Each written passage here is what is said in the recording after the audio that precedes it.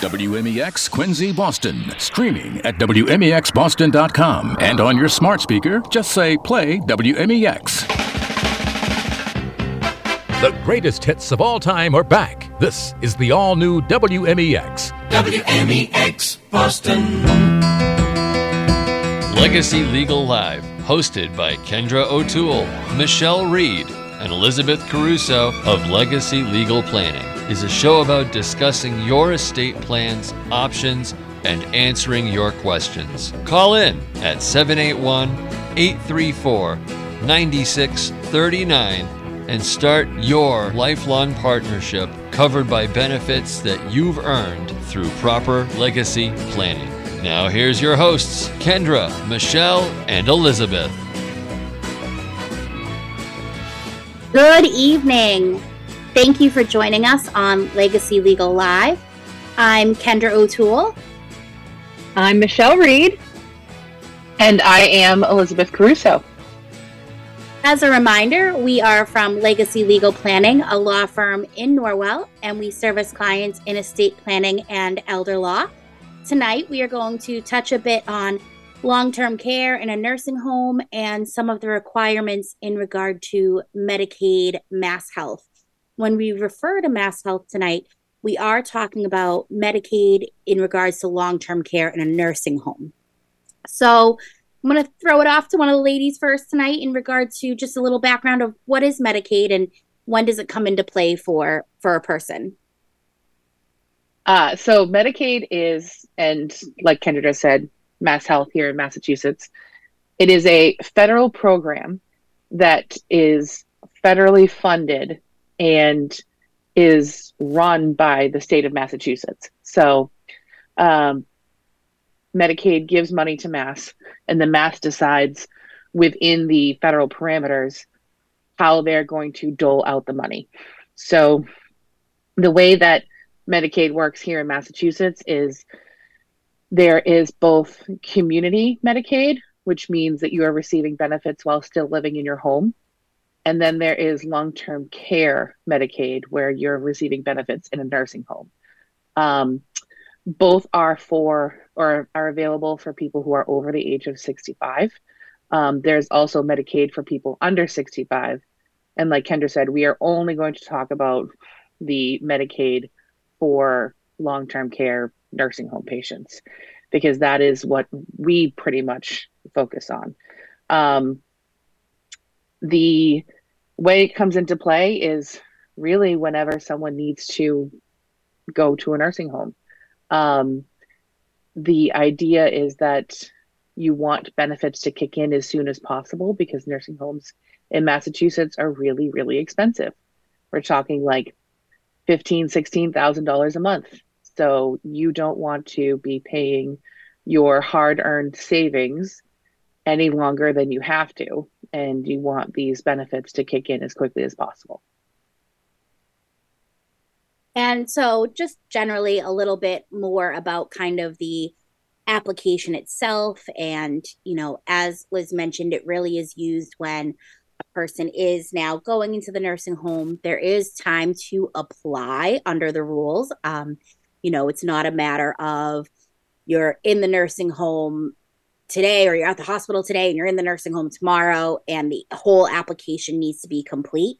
Although that is a trend that seems to be picking up a little bit, that nursing homes are wanting to actually see an application submitted even before someone's transferred from the hospital. Yeah, and I think, just to interrupt for a moment, the benefit of working with attorneys is we can push back because I think a lot of times, for various reasons, obviously nursing homes are they need to be paid, right?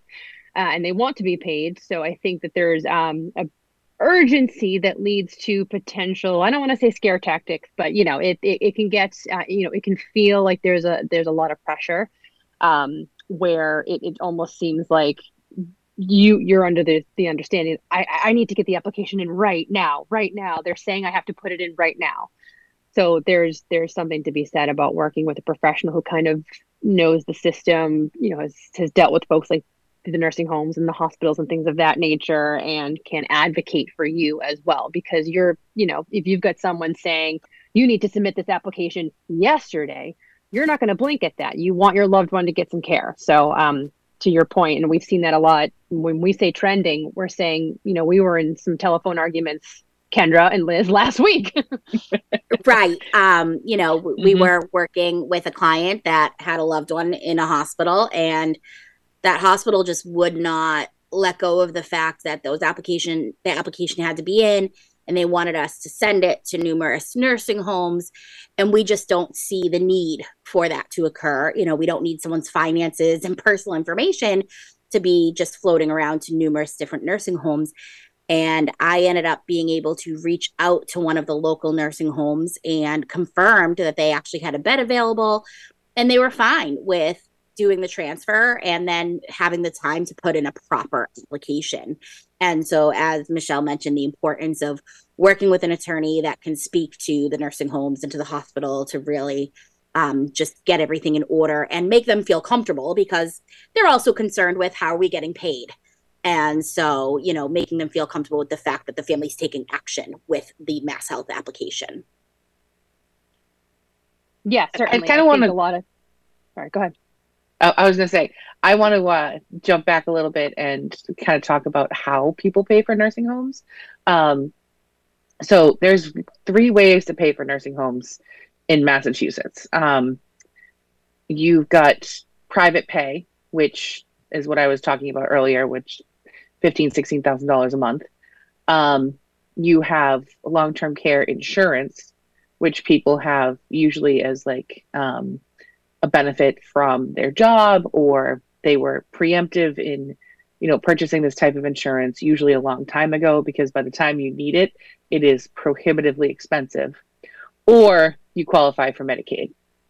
And what we're going to be talking about is how to get you qualified for Medicaid before you've spent all of your money on private pay. Is like the idea is to, if you have to do a spend down, do it wisely. And if we can avoid a spend down and do some type of emergency planning, then that's the route that we should go. And we're really focusing on, we talked about, I think it was actually last week, we had talked about the fact that there are times where we meet early on with people and try to paint the picture of, this is how things look now. You think your loved one might need this care in a year or 2 or 6 months or whatever. And so it's kind of looking at the picture now and helping them prepare for what they need at that time frame. And so when Liz mentions spend down and doing that proper spend down and whatnot, we want you to come and work with an elder law attorney to go through that process. Do not attempt to spend down on your own or try to figure out. We've had some clients that say, oh, we've been private paying for 8 months because the nursing home told us that's what we needed to do, when there were some other options and routes that they could have gone. So it really is worth reaching out and talking to an elder law attorney for what the proper avenues are for spend down, depending on the situation. Yeah, I think again, going back to having an advocate, having an attorney, of course, so much in the legal field is, can you do it on your own? Sure. Should you? No, it's not advisable. And in this case, the nursing homes are going to be more than willing to say, sure, you can spend it on private pay and that will get you qualified. And that's not wrong. Will that get them qualified? Sure, because it's permissible spending.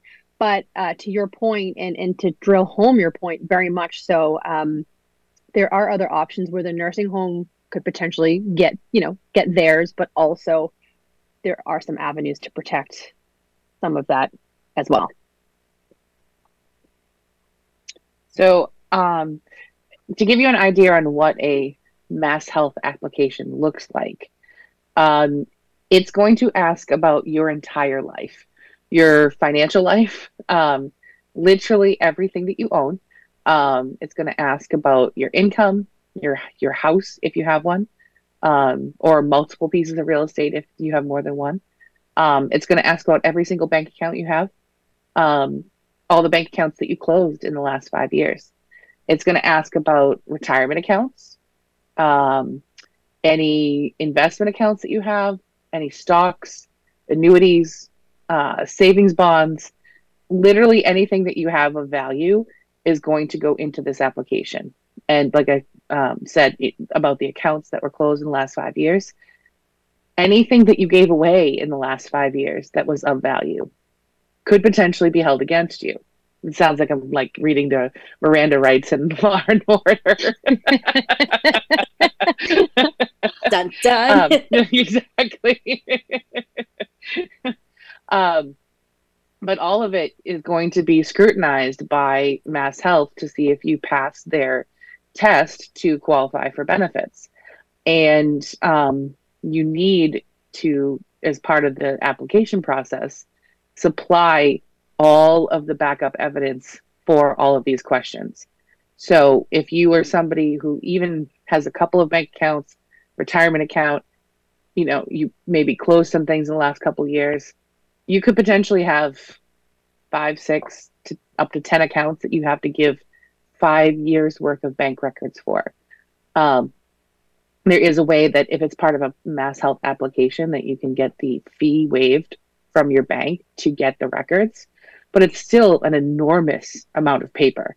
I mean, some of the applications that I've sent in literally had to have been sent in multiple FedEx boxes because there were so many pieces to them. We're talking probably upwards of 500, 600 pieces of paper. So it's crazy what these applications can come up to. And most commonly in this situation, when we are working on a Medicaid application, we are most often working with a loved one that's hopefully been appointed as an attorney in fact by a power of attorney that gives them the power to deal with these. If somebody is in a nursing home, odds are they don't have the capabilities to be able to contact all these institutions and do all the legwork, because there is legwork to this application. As much as we try to take as much of that legwork off of the client, there are some things that we just can't do on our own.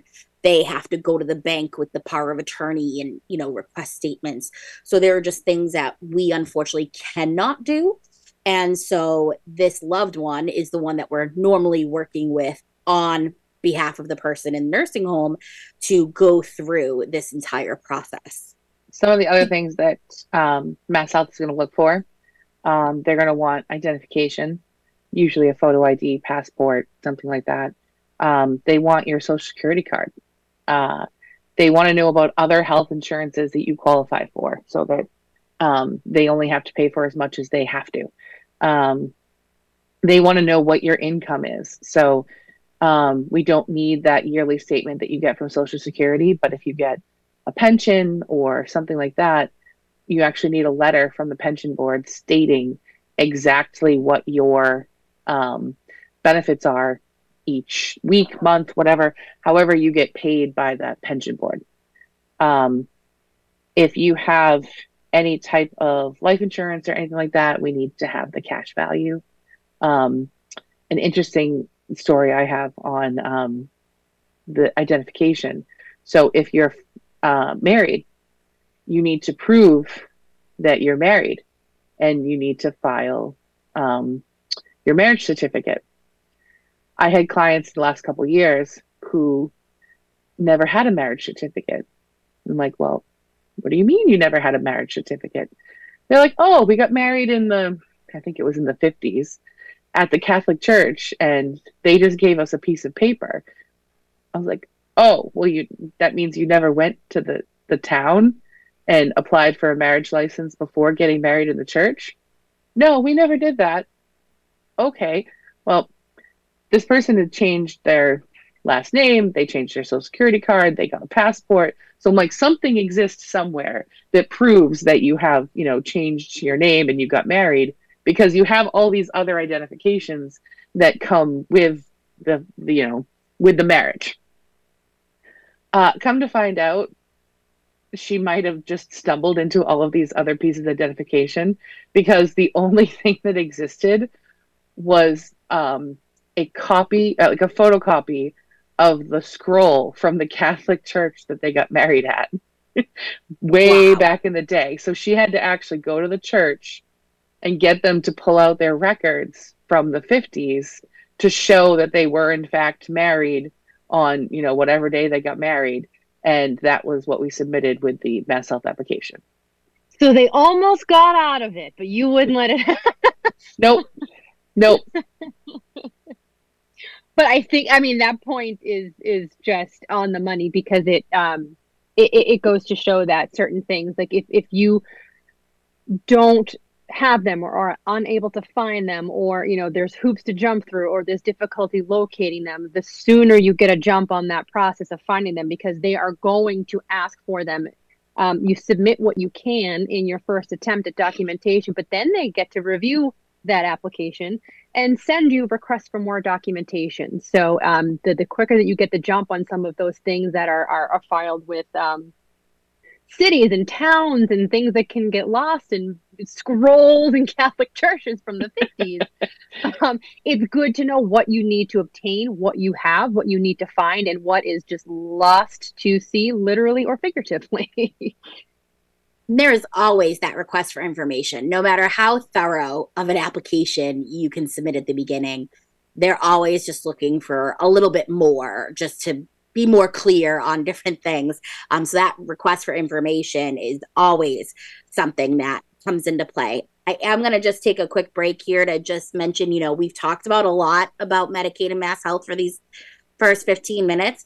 Please, if you have questions, be sure to call in to 781-834-9639. We'd love to do our best to answer them. Some of them might be too specific and nuanced, and we ask that you call and set up a meeting with our firm, with Legacy Legal Planning, at 781-971-5900 if you have really detailed, specific questions about your situation.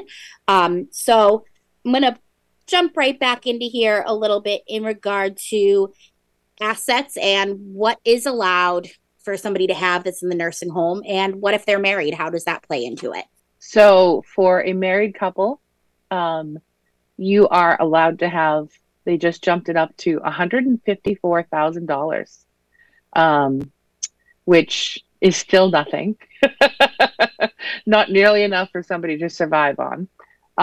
You are allowed to have one home where the spouse that does not need nursing home care can live. That home cannot have equity in excess of, I think it's slightly under $1.1 million now. So it can be a pretty valuable home, but it cannot be a huge mansion or anything like that. And you're allowed to have one car of any value. So if you have an Aston Martin or a Toyota Corolla, it matters not. Both of them qualify for that non-eligibility with Medicaid. I appreciate your car choice, Liz. I was trying to think of what the most expensive car I could think of was to show the disparity. A lot that comes into play with these assets and what counts and what is a countable asset when it comes to mass health does depend on if you're married or single. And we have been working with a lot of clients that are single. And I think a lot of times people feel that because if you are single in a nursing home, all you can have is $2,000. So they literally count, everything that you have then. And that $2,000 is the max. So really you want to be under that $2,000. And so we work with clients a lot to do some crisis planning or even pre-planning for them if they're not in the nursing home yet, to help in that situation. Married couples have a little more flexibility. And I mean that by little, as you mentioned, $154,000 isn't a lot for a spouse that's still at home. But especially single people that are widowed or never married really should think about planning or crisis planning and talking to an attorney in regard to if long-term care is needed in the future for them or for a loved one. Yeah, some of the questions that we tend to get a lot in terms of what's counted and what's not. There's a lot of sort of, misgivings out there in regard to, well, they're not going to count my retirement assets, right? Or they're not going to count certain things. And to Liz's point earlier, not only do they want all of the financial information, but every dollar counts. There's the very few things that can be excluded. If your spouse is still working, that's one thing. But we're talking just generally things like IRAs and 401ks, all of those things, that's countable in terms of the spousal assets and what we're allowed to keep. So keeping in mind that it really is sort of a snapshot of all of the assets. That's one thing that a lot of people come into the planning thinking that those items aren't considered. They're just sort of set off to the side. And sadly, that's one thing that we have to be the bearer of bad news, that those often, unless there's very few circumstances, those are most certainly countable. And as Liz had mentioned earlier tonight, there is that 5-year look back. They're looking at 5 years of statements and transfers. And many times we have people come in that might be thinking about pre-planning, and they will kind of make a comment of, oh, well, I've been gifting because I can gift a certain amount. It keeps going up every year, around $18,000 to people, and that's fine. The state says I can gift. Well, the IRS and says that in the state DOR, says, okay, you can gift, but that does not come into play with Medicaid. That 5-year look back applies. And as Liz alluded to earlier, that can count against you and be a possible cause for denial with those gifts, because they do view it as you are trying to move your money out of your name to have the state pay for your care, and they're trying to minimize them needing to pay for someone's care. Yeah, the example we use sometimes is, what glasses do we have on? In what way are we viewing this so-called gift? To your point earlier, if we're wearing our tax glasses, then sure, that's a-okay. You can gift up to that amount and no one says boo. If we're wearing our Medicaid mass health glasses, then that is going to matter. It could potentially be a problem. So it really just depends on what way we're viewing that.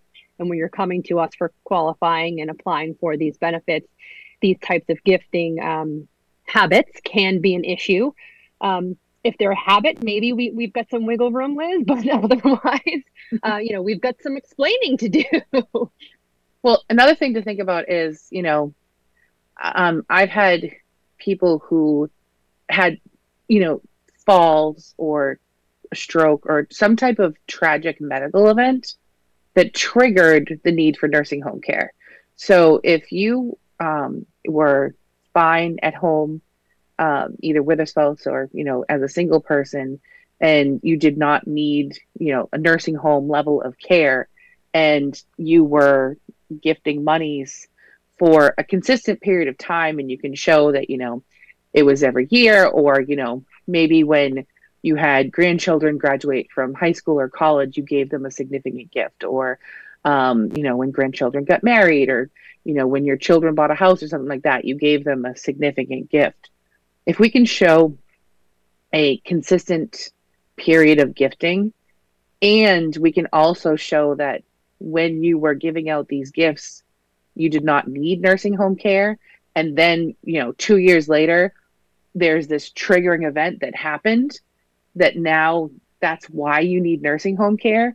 These are all things that we would use in an argument to say, these gifts should not be held against this person, because when they made them, mass nursing homes care was not even on the horizon. It's not something that they were thinking about. They were living at home, completely able to take care of themselves.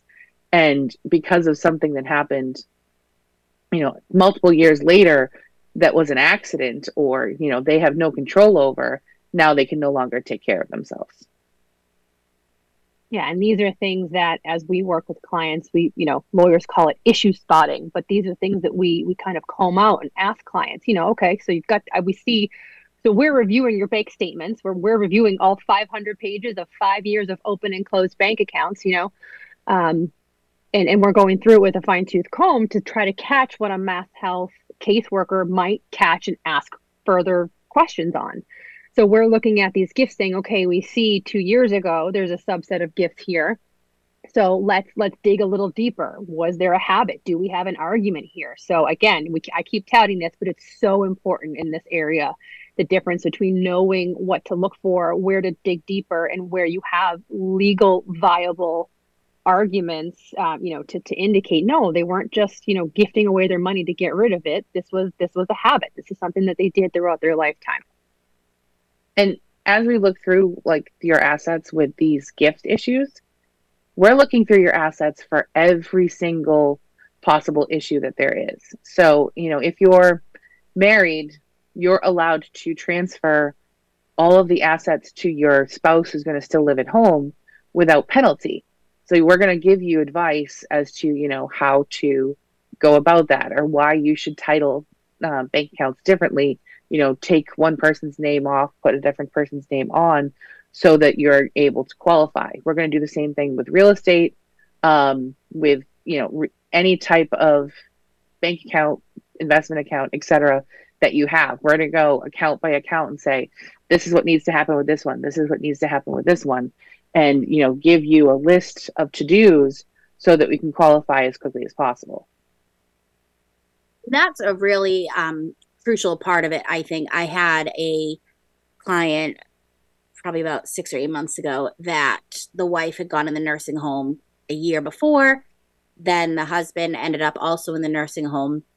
And as I was going through their assets, everything was still titled jointly, which I'm shocked that it wasn't caught beforehand, and that there wasn't, that it didn't come up as an issue in regard to her eligibility. But I had to warn the family of like, I hope this doesn't trigger anything, but this could open the door for not just dad's application now, but also mom's eligibility, because all of that money that was allowed to be kept by the spouse, no problem.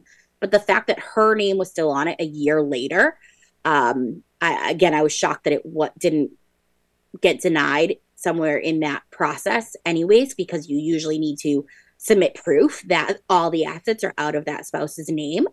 And so I really had to prepare this family for the fact of, I hope this doesn't open any doors for mom, but be prepared, because unfortunately that was a big issue. And so then I worked with them to get mom's name off of everything. And then as we were doing the application for dad, kind of having everything in dad's name. But since they asked for the last 5 years, they clearly could see, 3 months ago, mom was still on that, and she is already in the nursing home and on Medicaid. And so I really had to luckily, things worked out, and there are some great caseworkers that you can work with and get Pete go through the process and explain the real life situations of what happens. But that's not always the case. And so we have to prepare our clients for also the worst case scenario of this is what could occur. Yeah. And along the lines of talking about permissible transfers and being able to transfer everything to a spouse, that's something that is a blessing that we can do that. But it also, talking about warning clients, there is a bit of a shock that comes when we're advising, okay, listen, to get your loved one qualified, we have to cash out all of these accounts that we probably, under normal circumstances, you're not going to want to touch a retirement-based account. But if we have to cash it out to get the cash value out of one spouse's name and into another, there's a lot of warranted resistance there. So I think, just kind of explaining that this, under normal circumstances, is not an ideal recommendation, and nor would anyone ever recommend this in typical situations. But this is, in order to qualify for Mass Health, this is commonplace. We're not crazy. We are, but we're not, These are things that we end up having to tell families. Yeah, listen, we have to cash out life insurance potentially. We have to cash out retirement accounts. So that's a difficult thing to hear from an attorney that you're working with who, may have been a relative stranger prior to that. So it's these things, if you have a little bit of knowledge that that's a possibility, it's just one thing that you're educated and equipped to kind of say, well, this is a possibility and we might have to do this, but we're doing it for an end result. And that tax hit is going to be a lot less than private paying. It is worth taking the tax hit in the moment for the benefit of being getting qualified to not have to be paying out $15,000 to $16,000 per month. So it's definitely worth doing that. And if you private paid, I would say if you private paid for any period of time, that is tax deductible as a medical expense. So we'll figure out the workarounds any way we can within the purviews of the regs. Well, I think this is a perfect place to take our break. Thank you for listening to Legacy Legal Live on WMEX Boston, and we'll be back soon. And welcome back this Wednesday evening to Legacy Legal Live. We are Michelle Reed, Kendra O'Toole, and Elizabeth Caruso. We are from Legacy Legal Planning. Our firm is in Norwell, and we are estate planning and elder law attorneys. Tonight, we invite you to call in with your questions. Kendra, if you want to rifle off the number for us, and we'll do our best to answer them if you can call in. Absolutely. It is 781-834-9639. So if you're just joining us tonight, we are going over sort of high level, because you could drill down on this for days on end, some rules regarding Medicaid planning for long-term care. And when we say Medicaid in Massachusetts, we are referring to the state program Mass Health. And they just love to use that word to confuse us. In lots of times, folks will hear Mass Health and think health insurance, but in our lovely state, it's also relative to Medicaid benefits and long-term care planning. So we ended off our last half hour talking about transferring assets and ways to qualify between spouses and things of that nature. So we talked about assets that we could keep, but let's get a little bit into income. What can a spouse have for income? What can they keep? What does our lovely nursing home and Commonwealth leave us with on the monthly basis? So generally, when a person goes into a nursing home, their income becomes like a copay, for lack of better terms, to the nursing home. It is their patient paid amount. It's what they pay to the nursing home. Out of their income, if they get $1,000 a month, they get to keep a whopping $72.80 per month for themselves. Woo-wee! And then and you even get your nails done for that now. I mean, right? Well, so I had a client that loved to get her hair done every week, and it wasn't enough for she got her, blowout, whatever. And to get that done every week, the $72.80 wasn't enough. Luckily, she did have, we had to keep her under the $2,000 as we talk about. And so spending that money helped keep her under. And we had a little wiggle room of money, of funds still in there. So she was able to get her hair done weekly. But they feel, the state feels, we're paying for your care, your food, your lodging. You have everything you need. So that $72.80 should be enough to cover if you need some new, clothes once in a while or get your hair done, that type of thing. But it really is very minimal. And depending on the person, some people in a nursing home, some are still have capacity and can do things of, read books or listen to audiobooks or whatever. And nowadays, all these things cost. And so that $2,000 that they're allowed to have, and then their $72.80, it's really not much for somebody that is in the nursing home. But that's what they look at in that regard. What's amazing to me is that, I've been doing this 14 years, and I did it for a little bit before, when I was in law school too. They've never moved that number up. No. It's been $72.80 for as long as I've been practicing, which is bananas considering I think that the spousal allowance when I first started was in like $119,000. So that has been moved up a lot, but not what you get to keep. Doesn't matter that inflation is spiked. I was just going to say, be mindful that everything else has increased due to inflation, but our whopping arbitrary $72.80 is just stuck in the mud. And really, the patients in a nursing home do need things. And I mean, you send things to laundry and things get lost, so then you're needing to buy new clothes. And yeah, it's not cheap to be able to get these items for them. And so you do sometimes get, we have times where a lot of times the loved ones are just paying for it, to be sure that their mother has the comfy pajamas that they like, that aren't, might cost a little bit more, but they want them to be comfortable where they're living, and have some things that they still love. But that is like a copay to the nursing home. Yeah, and to that point, on one end, it's for so many residents, it's not enough. It's not enough for upkeep. It's not enough for enjoyment. And I mean, if you want to get your hair or your nails done weekly, by all means. So in that regard, sometimes we are having loved ones supplement. And on the opposite spectrum, if you're sort of no muss, no fuss, very bare bones, very few needs, you don't need much. One thing that we, when working with clients, and sometimes this is obviously beyond the approval of the application, we're also working with them to make sure that this 7280 at a snail's pace does not creep up to put your loved one over the assets.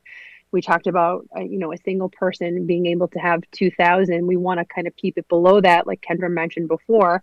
But sometimes the 7280 just kind of staying in the account per month can actually put them above and beyond. So you do want to keep a pulse on that if you are a caregiver, or if you are helping a loved one who's in long-term care and you're the one monitoring the financials.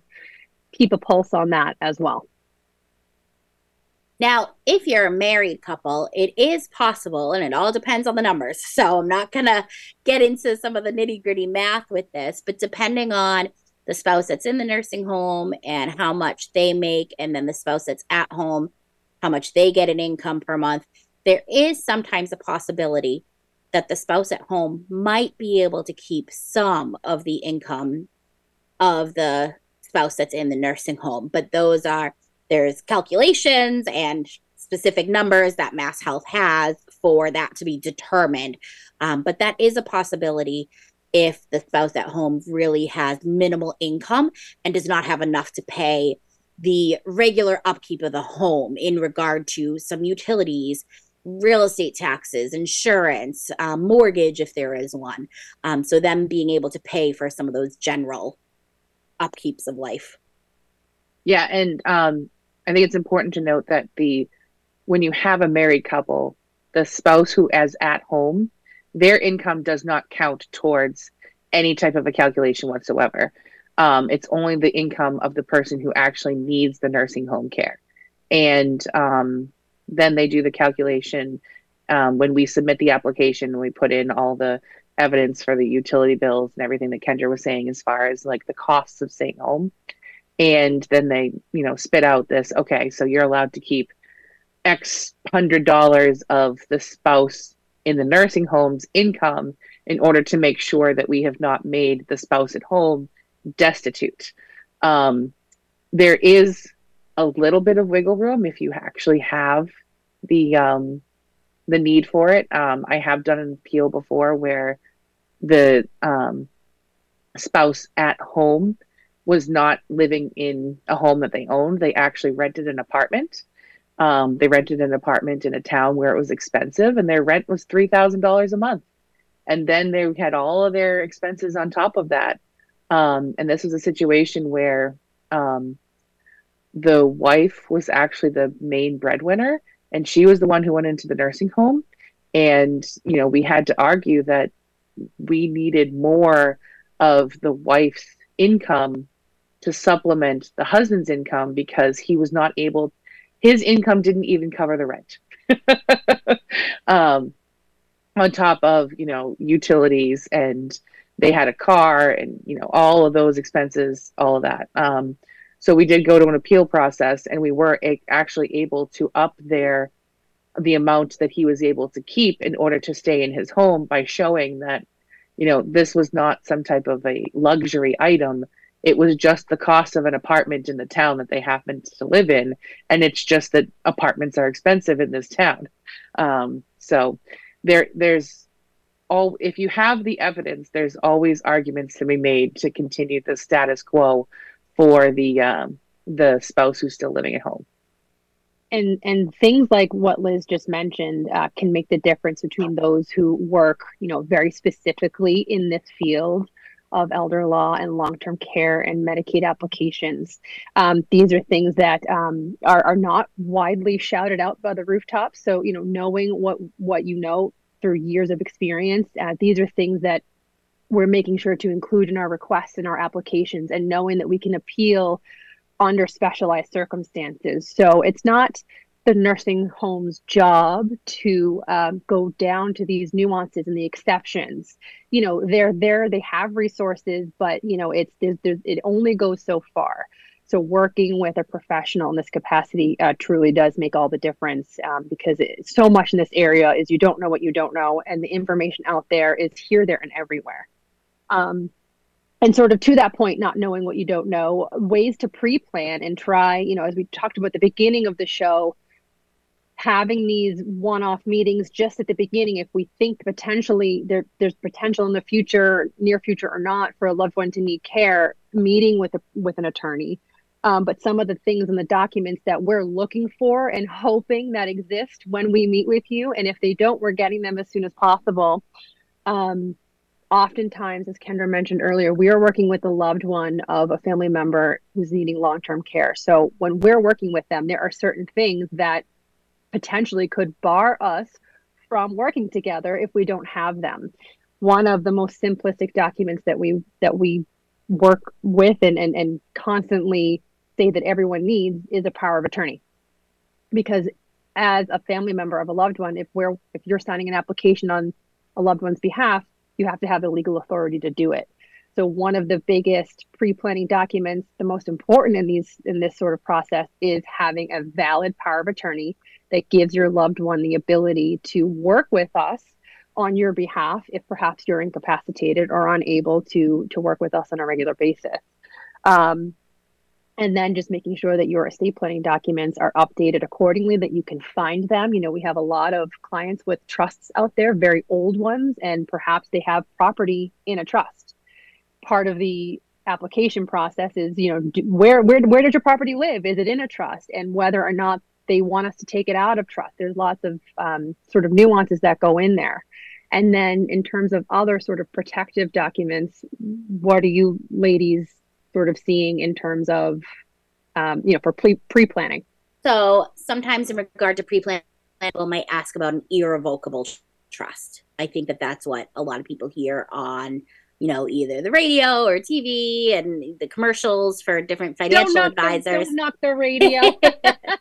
But an irrevocable trust is a tool that is a very specific and nuanced type of trust, and it needs to be a Medicaid irrevocable trust, because there are also different types of irrevocable trusts, to help get past, hopefully, the 5-year look back and make an asset non-countable.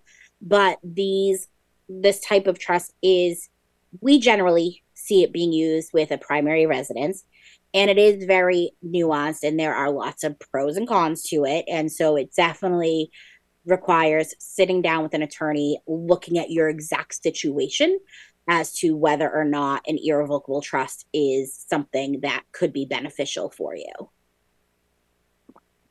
Yeah, you really need to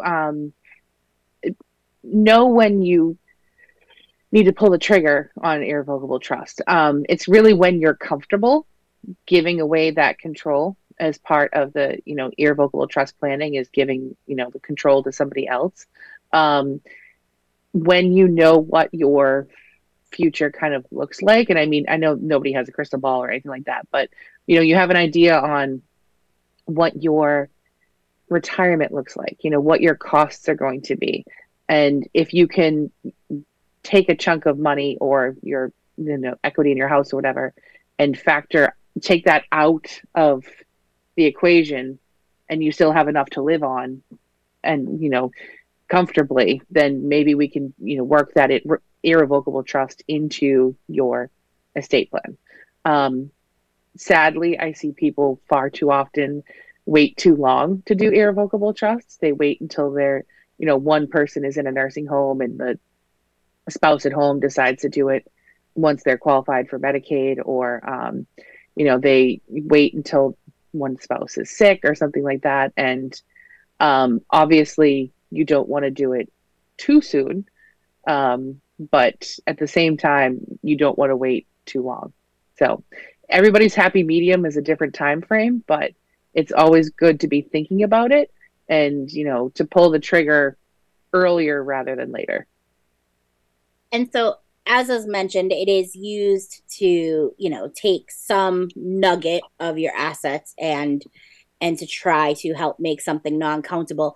But then that also means that if you end up in the nursing home and you still have funds above the allowable amount, whether you're married and it's above that $154,000, or you're single and it's above the $2,000 that you're allowed to have.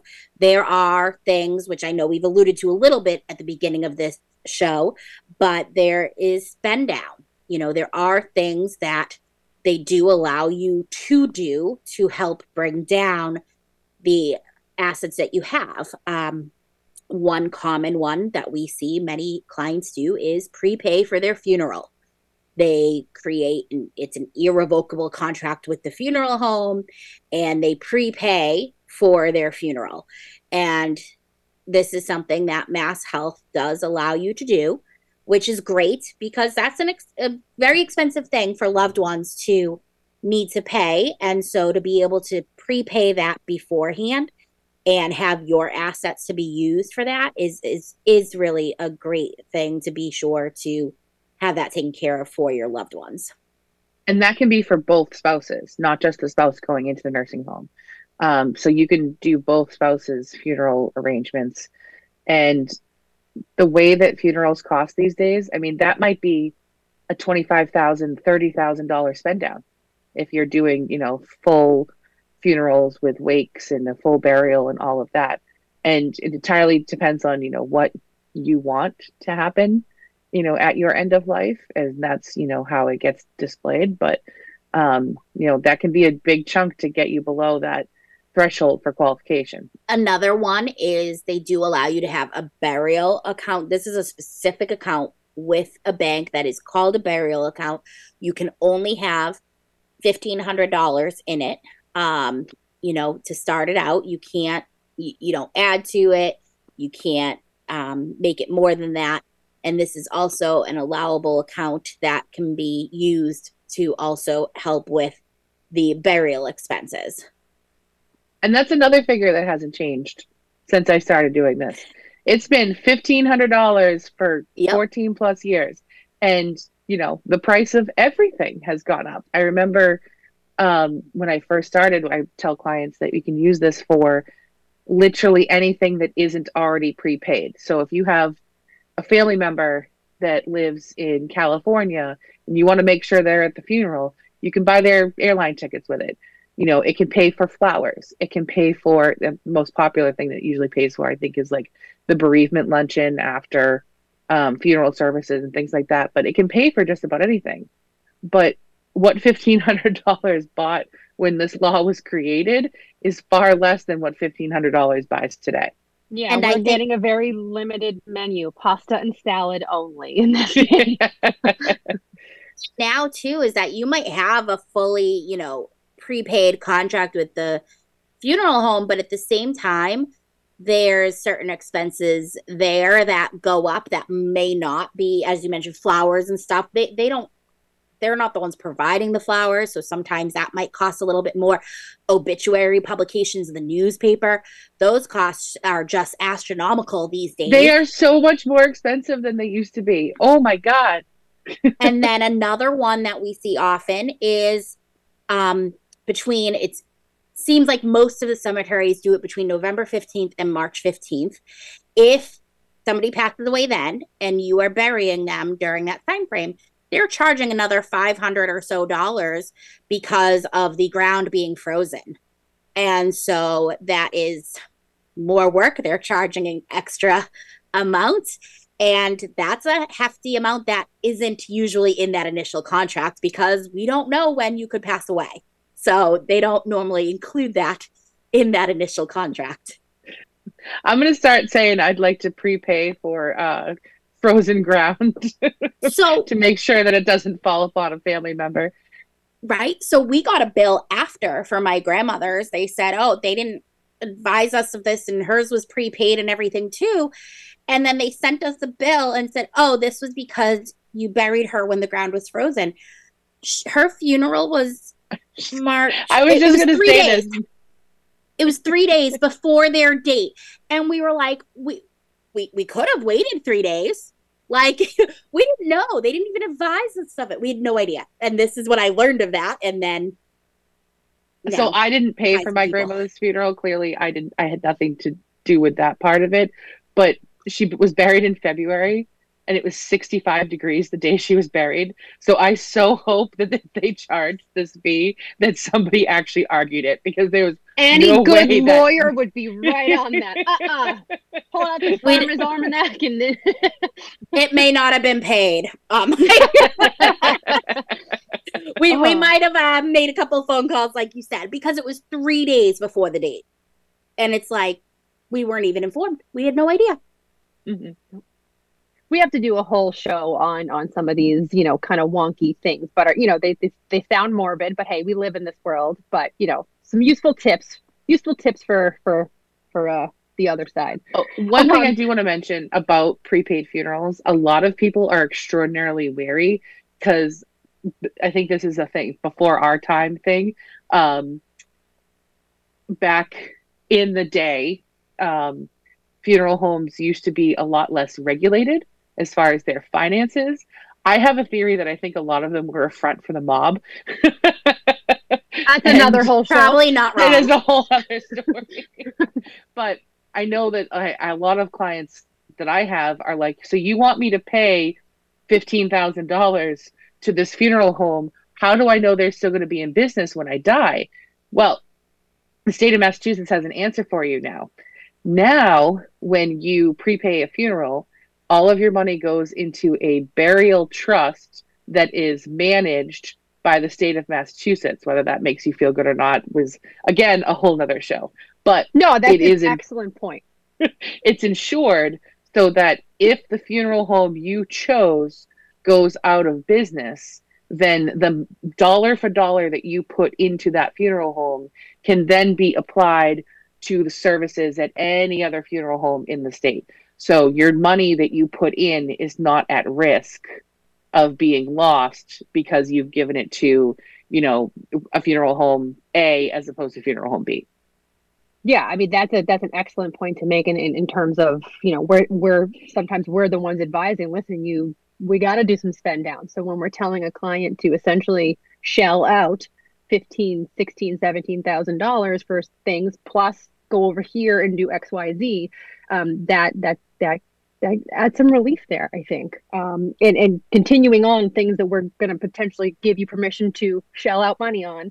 If you're married and you have a spouse at home, there are some things that you can do to upkeep the home. So if you have been, kind of dragging your feet on upgrades to the roof and it's a necessity, that's a permissible spend down. We're not talking go ahead and put in a pool. That's not what we're talking about, but we're, things for general upkeep and structure of the home.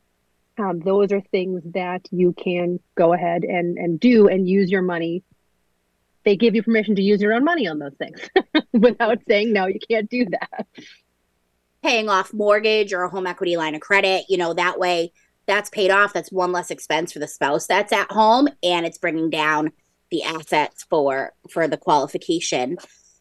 So we are getting a little tight on time. So I think one good thing to just quickly kind of touch on and put out there is for the spouses that are still at home, it is crucial that they are reviewing their estate plan and probably doing updates, because most spouses will name each other as attorney in fact for power of attorney, for their healthcare proxy, for their will and trust, leaving to their benefit.